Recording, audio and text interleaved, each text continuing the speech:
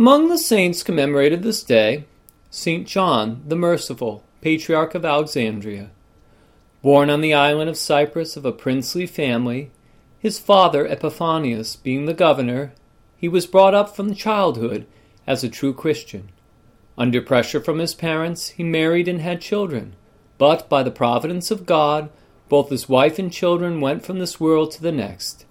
Famed for his compassion and devotion, John was chosen as Patriarch of Alexandria in the time of the Emperor Heraclius.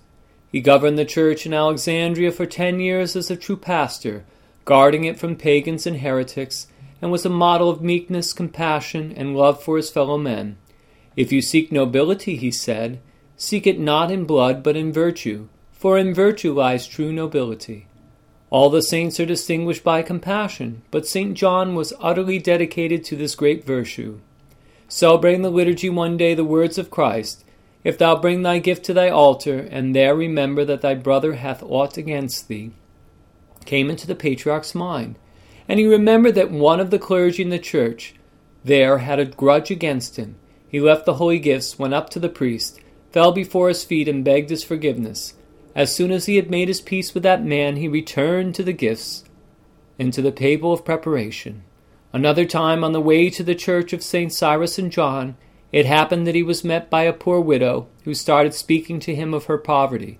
The Patriarch's companions were bored by the woman's lengthy lamenting, and urged the bishop to hurry to the church for the service, and listen to the woman when it was over. St. John replied, "And how will God obey me if I don't obey him?" He would not move from the spot until he had heard the widow out. When the Persians invaded Egypt, Patriarch John took ship to flee from the assault. He fell ill on the voyage, and arriving in Cyprus, died at his birthplace in 620, entering into the immortal kingdom of his Lord. His wonder-working relics were first taken to Constantinople, then to Budapest, and finally came to rest in Pressburg.